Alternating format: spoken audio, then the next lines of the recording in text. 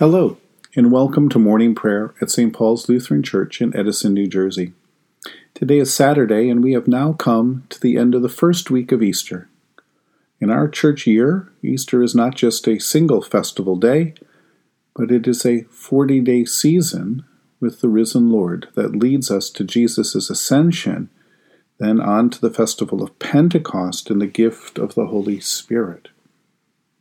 We begin our time of prayer in silence.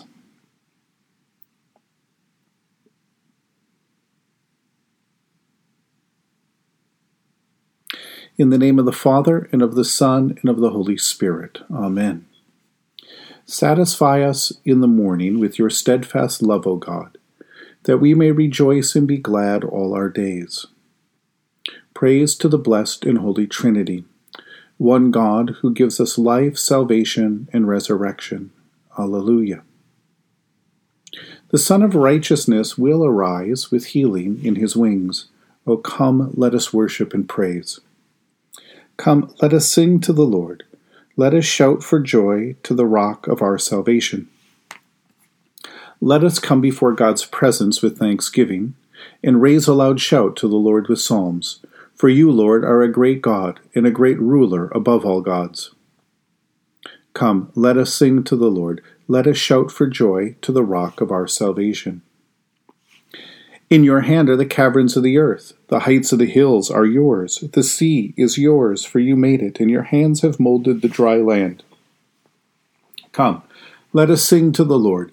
Let us shout for joy to the rock of our salvation.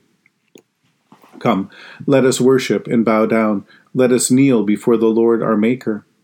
For the Lord is our God, and we are the people of God's pasture and the sheep of God's hand. Come, let us sing to the Lord. Let us shout for joy to the rock of our salvation. You have been born anew through the abiding Word of God. A reading from John chapter 20. This morning we read verses 30 and 31. Now Jesus did many other signs in the presence of his disciples that are not written in this book. But these are written so that you may continue to believe that Jesus is the Messiah, the Son of God, and that through believing you may have life in his name.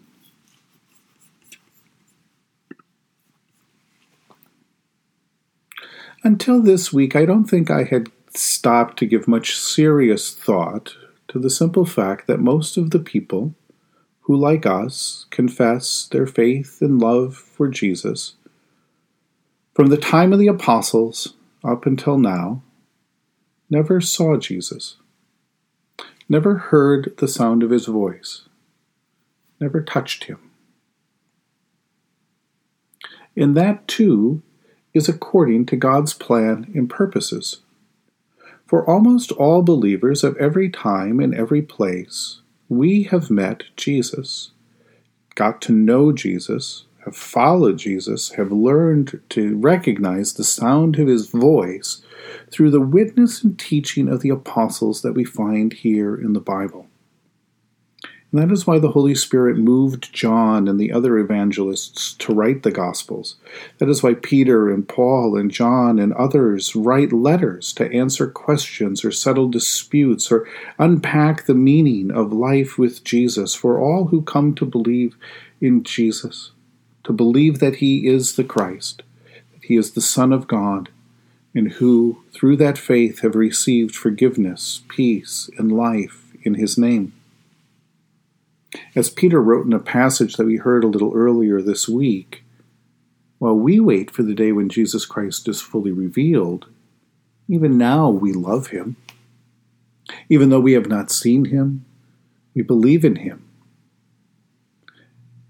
Even though we have never seen him, except through the words that have been handed down to us by the apostles.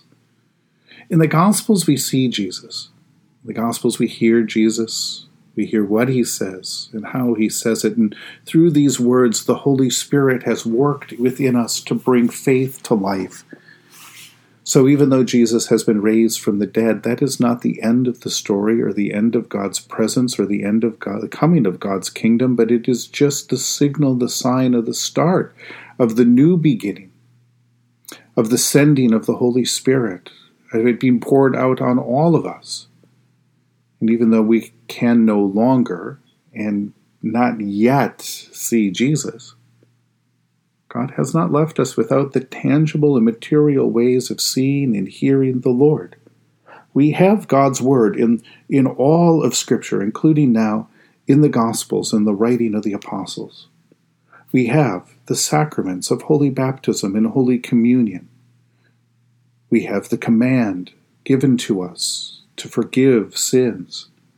We have a fellowship and a membership in Christ through the Spirit that gathers us together as members of the body of Christ in the world and then sends us out to share that good news, to serve and love others, to be Jesus' body in the world.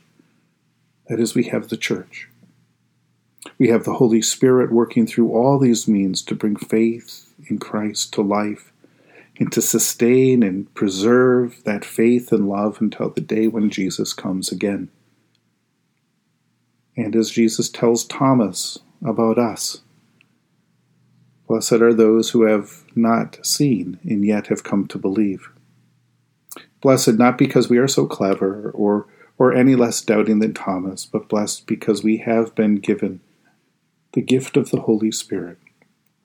And we have never known a time, or we've never had to know a time, when we were without Jesus present in our midst. The grace that moves Thomas to tears of joy at seeing his Lord and his God, that same Spirit dwells among us.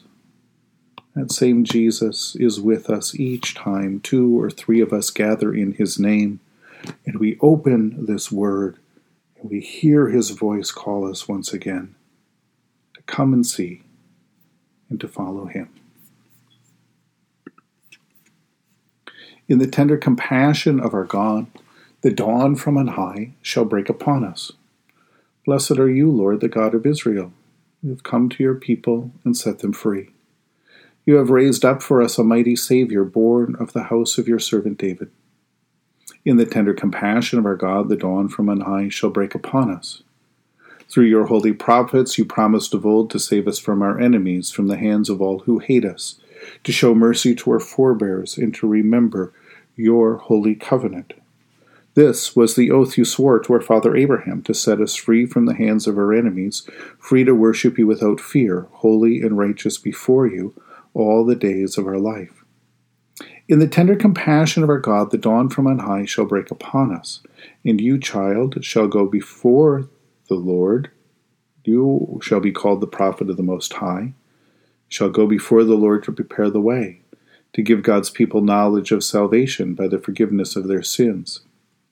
In the tender compassion of our God, the dawn from on high shall break upon us, to shine on those who dwell in darkness and the shadow of death, and to guide our feet into the way of peace. In the tender compassion of our God, the dawn from on high shall break upon us. The Lord be with you. Let us pray. Mighty God of mercy, we thank you for the resurrection dawn, bringing the glory of our risen Lord, who makes every day new. Especially we thank you for the sustaining goodness of your good creation, for the warmth of sun, for the new life of spring, for the life we see breaking out around us, for the gift of water, for the new creation that comes to us in Christ, for all gifts of healing and forgiveness, for the gift of relationship with others, and for the communion and fellowship of faith that we find in your church. That is your church. For what else are we thankful? Merciful God of might, renew this weary world. Heal the hurts of all of your children, and bring about your peace for all in Christ Jesus, the living Lord. Especially we pray for those who govern the nations of the world, for people in countries ravaged by strife or warfare, for all who work for peace and international harmony, for all who strive to save the earth from carelessness and destruction, for the Church of Jesus Christ in every land. For who else, for what else do we pray? We give thanks to you, Heavenly Father, through Jesus Christ, your dear Son, that you have protected us through this night from all harm and danger. We ask that you would also protect us today from sin and all evil, so that our life and our actions may please you.